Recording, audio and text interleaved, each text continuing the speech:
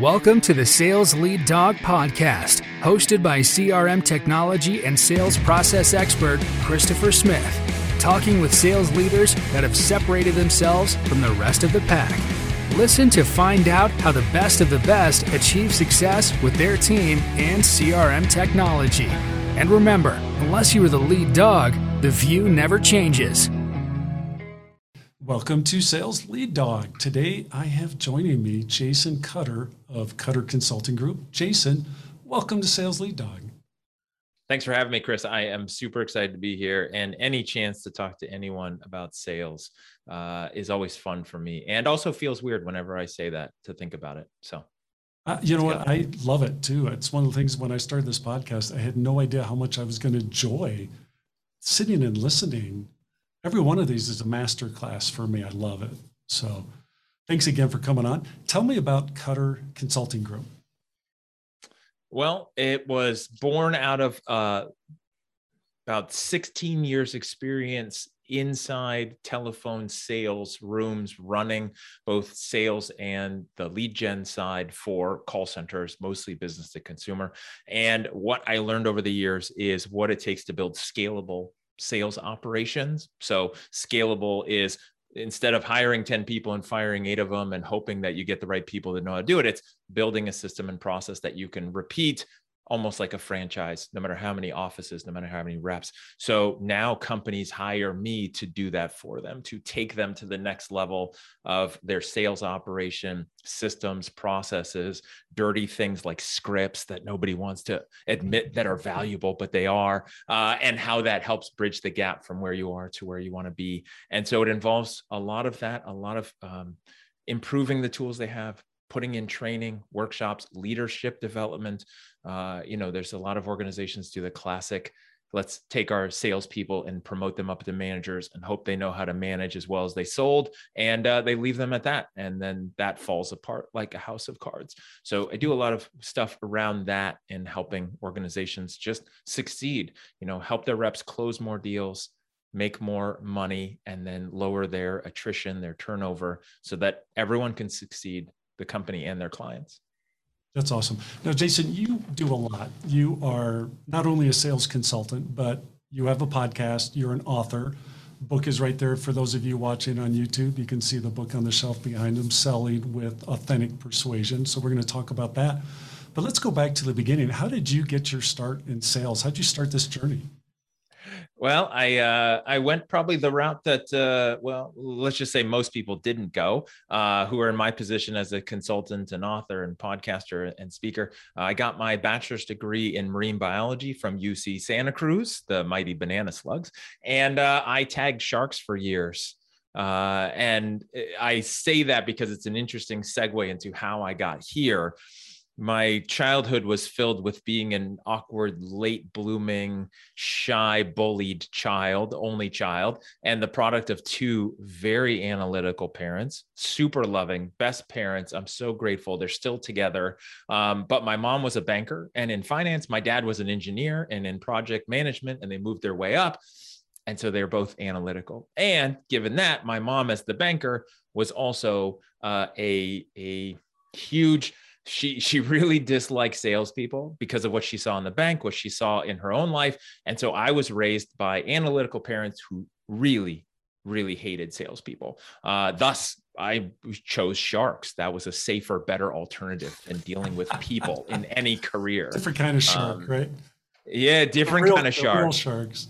The real sharks that are, actually easier to deal with. They have one thing on their mind and they have one direction they go. And so you just got to stay away from the business end, keep your hands inside the vehicle at all times. And, you're pretty good usually. I didn't think I was good with people. I didn't really like people. I wasn't a huge fan. I didn't want a career in dealing with people. Then life took many twists and turns. I was at Microsoft for a couple of years doing tech support because I realized, wait, I am pretty good with people and solving problems. That ended, and I realized that wasn't for me. I've ended up in a sales role. It was in the mortgage business in 2002, which was the height of the real estate boom in Seattle and across the country. And so it was pure order taking. I didn't actually have to sell or learn anything about sales. So I thought I was just helping people. I didn't even realize I was in a sales job until years and years later. And that just kind of evolved and morphed from there into where I am now and what I had to teach myself along the way. Before we talk about the book, I want to talk a little bit about your keynote speaking. How'd you get into that? It was actually a result of many things that kind of have happened over the years. When I was in my first management role in sales, I realized that I was doing management and training of new hires and constantly meeting. I realized that managing, speaking to the group, training new hires, and also sales itself was a form of public speaking. And most people put public speaking ahead of even death as their number one fear. But I realized, like, if I wanted to get better at those things, I should do public speaking. I should get better at it. So I found out about Toastmasters and I joined Toastmasters. And then that kicked off 2 years of going almost every week to a Toastmasters meeting. And if anyone's not familiar with it and you want to either get better at speaking, be a public speaker, or just get better at communicating, even in a sales role, Toastmasters is where you go for fun on a voluntary basis, not under court order, to practice public speaking in front of other people. And it was great. It was fundamental and changed the way I saw speaking and how I approached it and what I stressed about. And I realized, like, from then and all the training I've done, that's what I really like to do the most, right? I can sell and I can do lots of things when it comes to selling, but I love teaching. I love that light bulb moment that people have when you teach them something and they use it. And part of the reason why I wrote my book was to have that vehicle to help with speaking and to give me content to speak about and just kind of tie that all together. And the unfortunate part was the plan was to have the book, launch into speaking. Pandemic happened. And so the book came out in the silence of the pandemic. And I had to wait till this year to actually get on stage for the first time at conferences, which I've done now, I think 8 times this year so far. And yeah, it's really great, to speak to a crowd, get nervous before doing it, but love nothing more than just sharing and helping people transform their opinions about sales and operations. Now, that's great, especially when you get that energy back and the feedback back from the crowd. That is a great feeling. So selling with authentic persuasion, what does that mean, to sell with authentic persuasion? Well, I think, and here's what's interesting is from when I wrote the book to launching it and then, talking to people about it, some people like the words, some people don't like the words. Authenticity is a very, I'll just say it, overused buzzword in the last couple of years, where everyone's trying to be authentic and you should be authentic. And so it has this, some people really don't like it. It's funny how that comes up. For me, it's both of those parts of the formula, authentic and persuasion, are what's required to be an effective sales professional. And again, there's people, kind of like what I was talking about, organizations. There's people who fell into sales, kind of like myself, and they didn't have a plan to be in sales, or they don't know enough about sales other than the dirty, gross experiences we've all had as a customer or potential customer at the hand of salespeople. And I'm using air quotes because when we put that label on it, it's the gross label that people don't want to use and don't want to think about.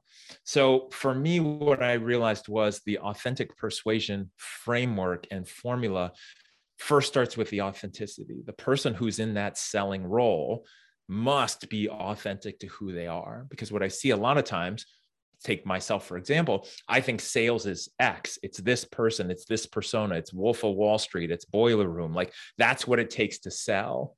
And so either what people try to do is they try to copy that, thinking that's what you should do, which please don't, or they just do nothing at all. And they're worried about being themselves because they think that's not good enough. And in fact, the more authentic you can be to who you are and your strengths, like I'm the product of 2 analytical parents. I'm an analytical salesperson. I'm looking for the data. I could have been a detective in another life where I just want to find it. What is the thing? And then how do I just run with that thing? That's what my sales style is. And for the longest time, I thought that. Then I realized, wait, that's my superpower. That's what I bring to potential clients, is that value, versus other people who are like happy hours and schmoozing and storytelling and charisma and all these other things.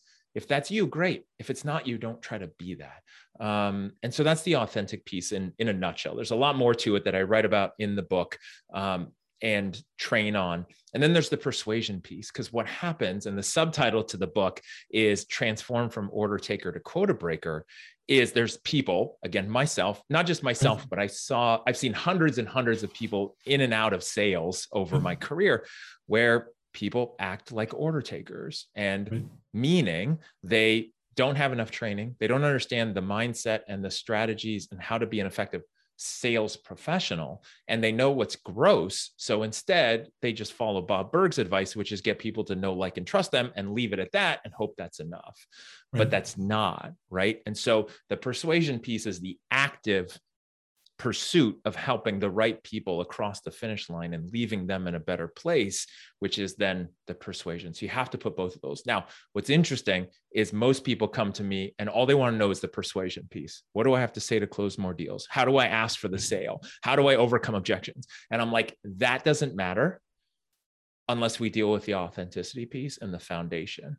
Right? It's like, if anyone were to buy me really expensive golf clubs, it would literally not change how terrible I am at golf, right? That tool is in the wrong hands. I've got to work on the foundation. Then we can deal with getting better clubs. I'm glad you connected authenticity with foundation, because as you were talking, that's right where my mind was going, that if you don't have that bottom layer that you're building everything else on, you're working on quicksand, basically. It's not going to be permanent. It's not really going to support any kind of pressure or pushing or anything. It's going to fall apart. Yeah. And one of the biggest things too that I address in the book is understanding why you're in sales. And the top line answer that most people say is for the money, right? I'm in it for the money, of course. But why are you in it for the money? Like, what's the money mean to you? Because it always means something, right? Even if it's, and I had a salesperson that I worked with where her goal was to have money in the bank. But I was like, why? And she said, well, because she moved here from another country and they had no money, and she wants to have money so that if anyone in her family ever needs help, she's the go-to and she can help them out. Right. So for her, actually the money, but the money is attached to a much bigger meaning and is so emotional. Even as I think about it, I get goosebumps thinking about her telling me that story. And so one of the things that I help people understand is, why are you in sales? Why do you want to make the money at the deepest level possible? Just keep digging like you would do with one of your clients, and then take that and put that on a vision board or something as a visual reminder, because here's what you and I both know. Sales is hard.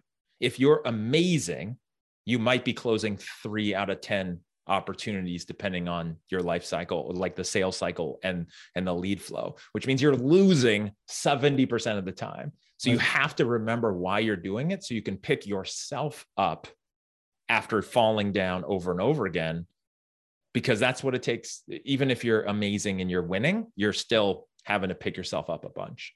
Yeah. And I've talked about this a lot in the podcast with sales leaders that, if you don't have a compelling reason as to why you're doing what you're doing, that isn't just money. It can't be about money. It has to go deeper. You're not going to make it. You're not going to survive long-term through the grind that selling is. How do you get people to shift perspective if necessary to begin building that foundation of authenticity? It's a couple of things. One is that why is super important. The second one is what their strengths are. What are they bringing to the table? Again, I am a naturally analytical, problem-solving person. So what are my strengths? And then owning that and realizing that's okay. And that who you are is the important part. And the other thing for the authenticity is understanding there is no natural born salesperson. And I will argue that for a very long time. There's people who see someone that there's natural born salesperson, right? Sell ice to Eskimos, which I think is the worst thing you could ever do, because that's just a sign of a terrible intent for a salesperson, right? Sell something to somebody that they don't need. I think there's some attributes that help in a sales environment. Extrovert, charismatic, storytelling, all those things might help. Doesn't appeal to everybody. And normally what it is it's more that person has been that way and honing that since they were probably a kid. and schmoozing their way through things since they were a kid. And they've just parlayed that into the right career, right? Which is the opposite of me. And so a lot of people think they have to be this way. And I feel, and there's 5 traits that I show people that are actually more important for success in sales or any profession. And as long as you have those, or you're willing to work on those, you bring you to the table and you will be amazing and your customers will appreciate it. Can we talk about 2 of those traits, 2 that you think are really important? Yeah. And I'm glad you asked, because I'll talk about the first 2 and the priorities and leave out the other ones that everyone always thinks of as the important ones. And the important ones being like persistence, grit, stuff like that. I think those are good. But if you're misguided and go in the wrong direction, you can be as persistent and gritty as you want, and it's terrible for you or for everyone else.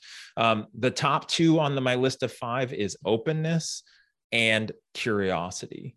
And again, that might seem weird that I'm saying to be a amazing, effective selling professional, number 1 is openness. Number 2 is curiosity, but it's so true. And it's so important above everything else. And the reason why I say that is I have seen so many veteran salespeople who have been in the business for a long time, and then they're trying to get a new job. And then you hire them into a new role at a new job, and they're bringing all this experience, and they literally are closed-minded. They want to do it the way they've always done it.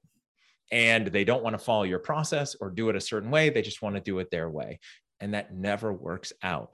So somebody who's open to feedback, to ideas, to, hey, here's this new scripting, or here's a new way to say this. We want you to try this because we know it's going to work.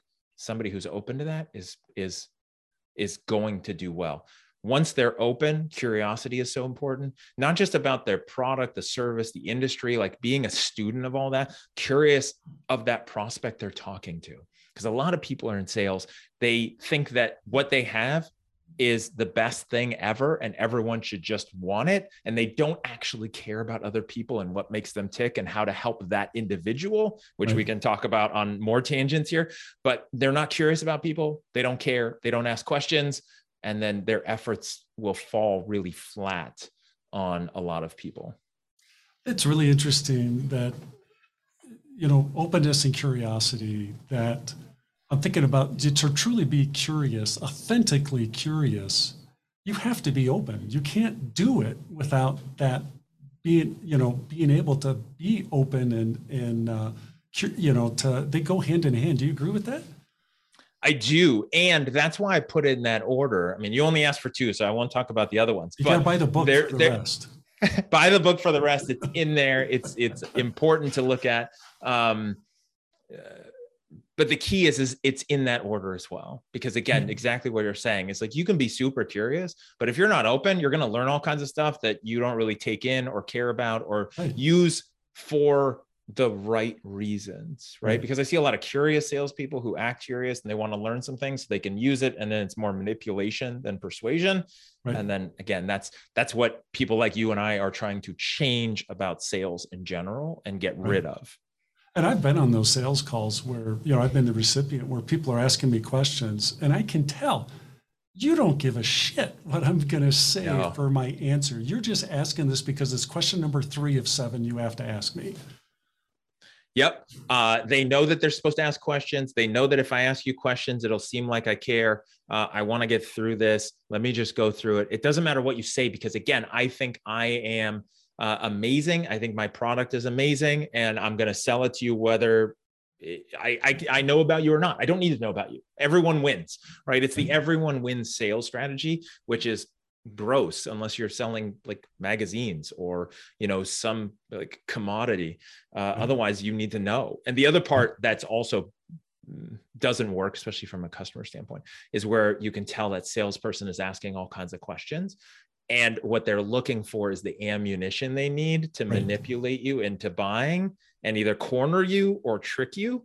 And that's what leads a lot of order taking salespeople to be afraid of asking questions, because they're afraid of doing that to other people or having people push back and say, why are you asking me all these questions? You're just trying to use this against me. And so that leads the right people to not ask enough questions either.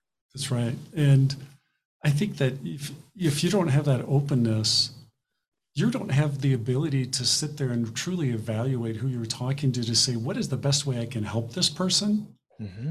You're going to be rigid and follow, your path, whatever it is that your perspective you're coming from. You don't have that ability to put yourself truly in the shoes of your customer.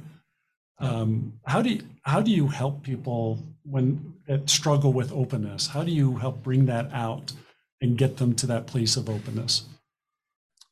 So that's a really tough one. And I've never had anyone ask me that question before. My semi-smart answer is, well, they have to be open so that I can then teach them how to be open, which then is like this catch-22, because if they're not open to being open, then I'm never going to help them.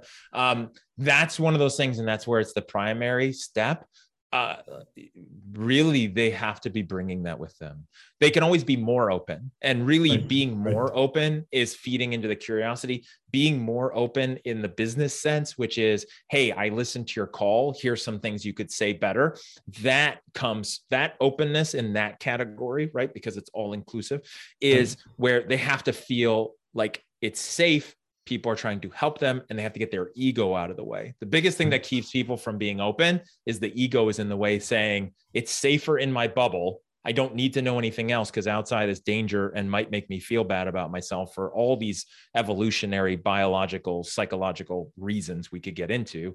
And I don't want to learn anything. So for me, what I've found, and this is why this is number one on the list, the openness, is that you hire somebody who's either open or they're not. And if they're not open, it's up to them. But if they're not going to be open, I mean, and I've learned how to filter those people out in the recruiting process, right? Because I can teach somebody everything else as long as they're open and curious, we can take care of the rest. Yeah, I agree with what you're saying, I've learned that they're just people, they're just rigid, they're set in their ways, they're not willing to adapt. That, to me, I don't know how you function and be successful if you don't possess that trait of openness these days. Yeah. I mean, having a fixed mindset where you're not open, and hey, if we look at our lives and speak about myself, there's areas for myself and for others where I'm very rigid or fixed in this one category, right? My beliefs or my thoughts and my ideas around this. And then there's others where we're more open. Same thing where people are open to change in some areas and trying things that are new. And then other areas, like literally, I'm not going to change that thing, right? Yeah. I may try a new restaurant. I'm never moving out of this town. Yeah. Right. And so I think it's about, are they open? Can they be open in terms of this? And if they're so rigid and their mindset is fixed, same thing with selling. And this is the dangerous balance when trying to coach someone, especially if they're in sales as an order taker, is that same thing is true. If their prospective client, if that lead, that prospect is so closed-minded, then you're not going to change their mind. Right? It's not going to work. However, if you're weak in sales and you're not able to detect that, you might give up too early using that as the logic all the time, which is, oh, well, they have a closed mind and they're not open to it, so I'm not going to try. Right? There's trying with someone that could be on the fence, and then there's, just not doing it. So I think that's also important too, is the longer you're in sales, the more you realize, if somebody is really closed-minded about your idea, your product, your service, just move on. 7 billion people on the planet. Yeah. What was the hardest thing about writing this book? Honestly, the hardest part was the imposter syndrome and the doubts every single moment of every single day, probably. Yeah. Honestly, it was so tough. In fact, I wrote the book without a title. I didn't have the title until I was literally I was moving through most of the edits the second time writing the book, which I'll talk about that in a second. And I remember one morning I was listening to a podcast, and the guest on the podcast was like, here's my 8 steps for doing this. And I'm like, I have no steps. I have no framework. Like, I have a philosophy, and I just felt like the biggest imposter. And I was like, what the hell am I doing? I feel like such a phony, which most people do, whether they admit it or not. Like, it's just that part of our brain, even if we're amazing, people think we're amazing, our brain is just it's just a liar, and it's so mean. And so literally I got home, it was like 6:30 in the morning. I sat down in the corner of the living room because I'm like, I'm just going to sit here. I'm not getting up until I have a title for this book and I figure out what the hell I'm doing. And then that's when I came up with Authentic Persuasion and whatnot. The second hardest thing about writing the book was the fact that I wrote it, and I'm a really fast writer, and it was really easy to write. That process was amazingly quick, but I wrote it and I read it and I was like, this is garbage. And I threw it away and rewrote it again. And we're talking 60,000 words. So I threw it away and then wrote it a second time from scratch. And then we really edited. Luckily, my editor is amazing and makes me sound really smart in the written word. Clean up my grammar. But yeah, that was hard as well. Reading it and also knowing, is this bad because of imposter syndrome, or is this bad because it's just boring and there's nothing to it? Right. And I'm so glad I rewrote it. I'm so happy. No, it to me just. I know you said earlier that some people don't like the title, or maybe you react in the wrong way to the title, but to me, the title completely resonated. Because I'm a huge believer in authenticity, that you've got to start there. And you have to be willing to talk yourself out of a deal to say, hey, look, this isn't the right fit. We're not the right match here. There's probably a better one for you. And I wish you the best of luck and see you later. Yeah. I actually have a chapter in the book called The Power of Saying No, which is the power for both them as the customer and doing what's right. Obviously, that's easiest to understand. But then also the power internal to you, which is the power you get from telling the wrong people no, and how much power that gives you when you tell the right people yes. Then you mean it. Then there's a difference in you versus others, because it's not about the money, because you would tell people no. And I've told that. I've had prospective clients who say, well, you're just telling me this because you want me to buy from you. No, if you were not the right fit, I would tell you no. In fact, last week I told somebody no, and here's why. I'm telling you yes, because we both know you need this. Right. And that's different. And that's powerful. And most people don't embrace that because they're coming from more scarcity than abundance. Right. Versus, if it's a good fit, I'm going to help you. But if it's not, I'm going to help you some other way. Right. Exactly. I'm a big believer in that. And I've done that before too, where I've just early on, I can just tell, look, we're not aligned, and that's okay. We don't have to always be aligned with people. They have different needs than what I can provide. And, so, I'm helping them by saying, we're not the right fit, as opposed to trying to cram that square peg in the round hole, which really doesn't serve anyone. No, it doesn't. And short term, it seems good. Long term, it won't work out, because they're going to realize it when they wake up the next day and buyer's remorse kicks in and they cancel or return it. It's always going to be bad long term. It feels good short term, but it's not good. Can I share something else? Oh, yeah, please. I guess, in case they don't get the book, but something from that chapter that I think is really helpful in this conversation too. Yeah. Oh, please. So the other thing with the power of saying no, and where that's really valuable, and I help a lot of salespeople understand this and leverage it for their gain, which, stay with me. And I know this might sound weird, but I'm going somewhere with this, is that when, that example where you told somebody no, the square peg problem, I got a round hole solution. It's just not a good fit. I can't help you. In that moment, you did something that professionals do, that what they were worried about was what a salesperson wouldn't do. Because when we talk about sales in the dirty sense, salesperson is looking out for their own motivation. They want to manipulate. They want to get it done. They want to close the deal for their own sake. They don't always care what happens to the other person. The moment you cross that line into the professional mode and tell the wrong people no, that non-client now says, holy crap, I thought this person was going to sell me. I just assumed I was in for a fight. They literally told me no. And once the shock wears off because they're surprised, they'll realize, wait, that's not what salespeople do. This person is different.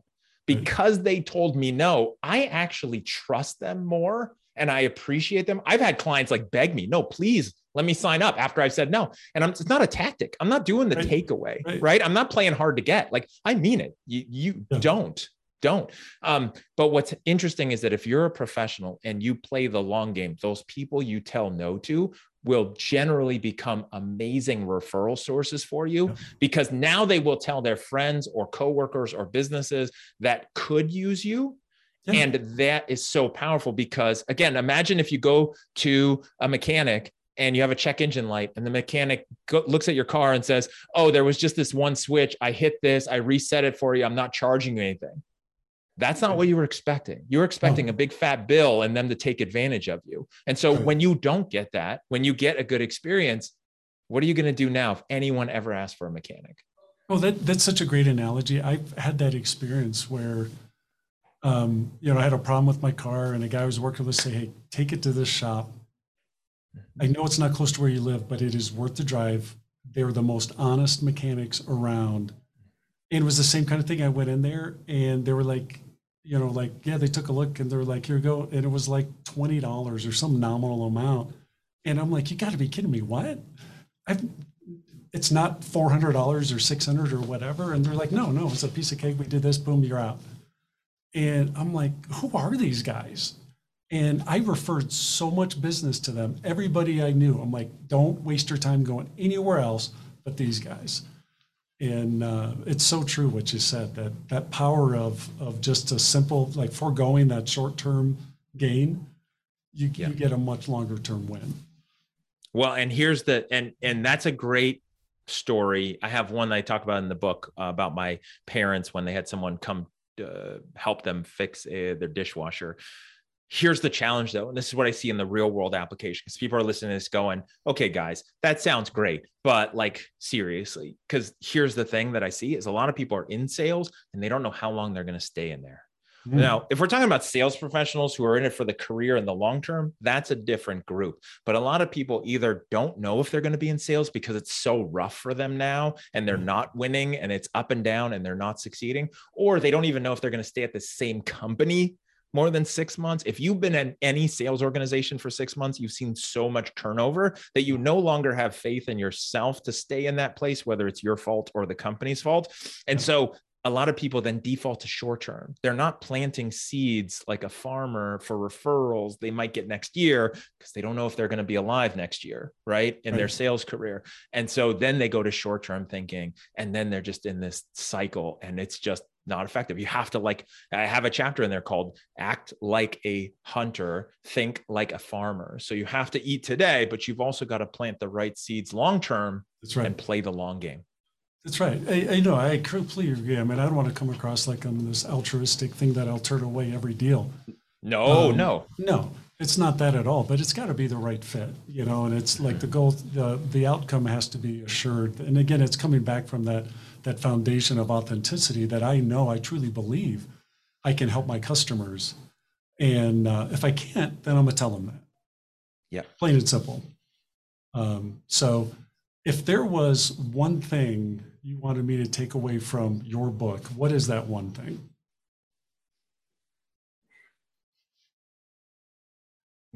I think the biggest thing, and this shifts both the authenticity piece that we were talking about early on and the persuasion piece, which is the selling aspect, right? The sales process piece, is that sales is service.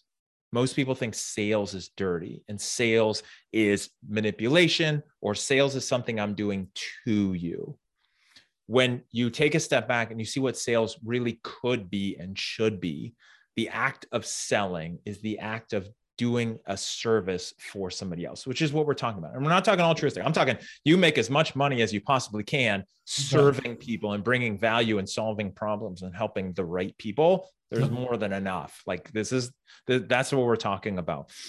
The difference is that when you see sales as service and you see that your job as a sales professional is to do something for your clients and with your clients, not to them, then it changes both your mindset and what you think your role is. And it also changes the conversation because now it's a team event. It's you and me versus your problems. It's you and me to go to your goals instead of you versus me and your wallet. Yes. And that's a huge shift. That's a huge shift. Jason, we're coming up on our time here on Sales Lead Dog. If people want to reach out, connect with you, they want to find out more about the Cutter Consulting Group, what's the best way for them to do that? So if you want to know about the book, the podcast, any of that, the consulting, simplest place is jasoncutter.com. So that's a hub for all of those things. If you want to buy the book directly, I'll send you an autographed copy. I also do book clubs for organizations that buy them for everybody. And we do some coaching training packages. The consulting is in there, the podcast. So jasoncutter.com. If anyone wants to email me, it's jason@cutterconsultinggroup.com. And last I checked, I'm still the #1 ranked Jason Cutter on Google. So when in doubt, just Google me. I've got my SEO going pretty good for the first, 3.5 pages. So you can find me there. That's pretty cool. And we'll have all that in the show notes too, in case you missed any of that. Check out the show notes. Be sure to get the book, Selling with Authentic Persuasion. Jason, thank you for coming on Sales Lead Dog. Chris, thanks for having me. This was a blast. And I am sure we could have made this a very, very long episode talking about all kinds of sales stuff. So I appreciate it. Yeah, I wish the statistics, the listening stats supported a longer session, because this is definitely, we could have gone a long time. Well, we'll have to do a part 2 then. That's right. That sounds great. Yeah. I love that. As we end this discussion on Sales Lead Dog, be sure to subscribe to catch all our episodes. On social media, follow us on LinkedIn, Facebook, and Instagram. Watch the videos on YouTube, and you can also find our episodes on our website at impellercrm.com/Sales Lead Dog. Sales Lead Dog is supported by Impeller CRM, delivering objectively better CRM for business, guaranteed.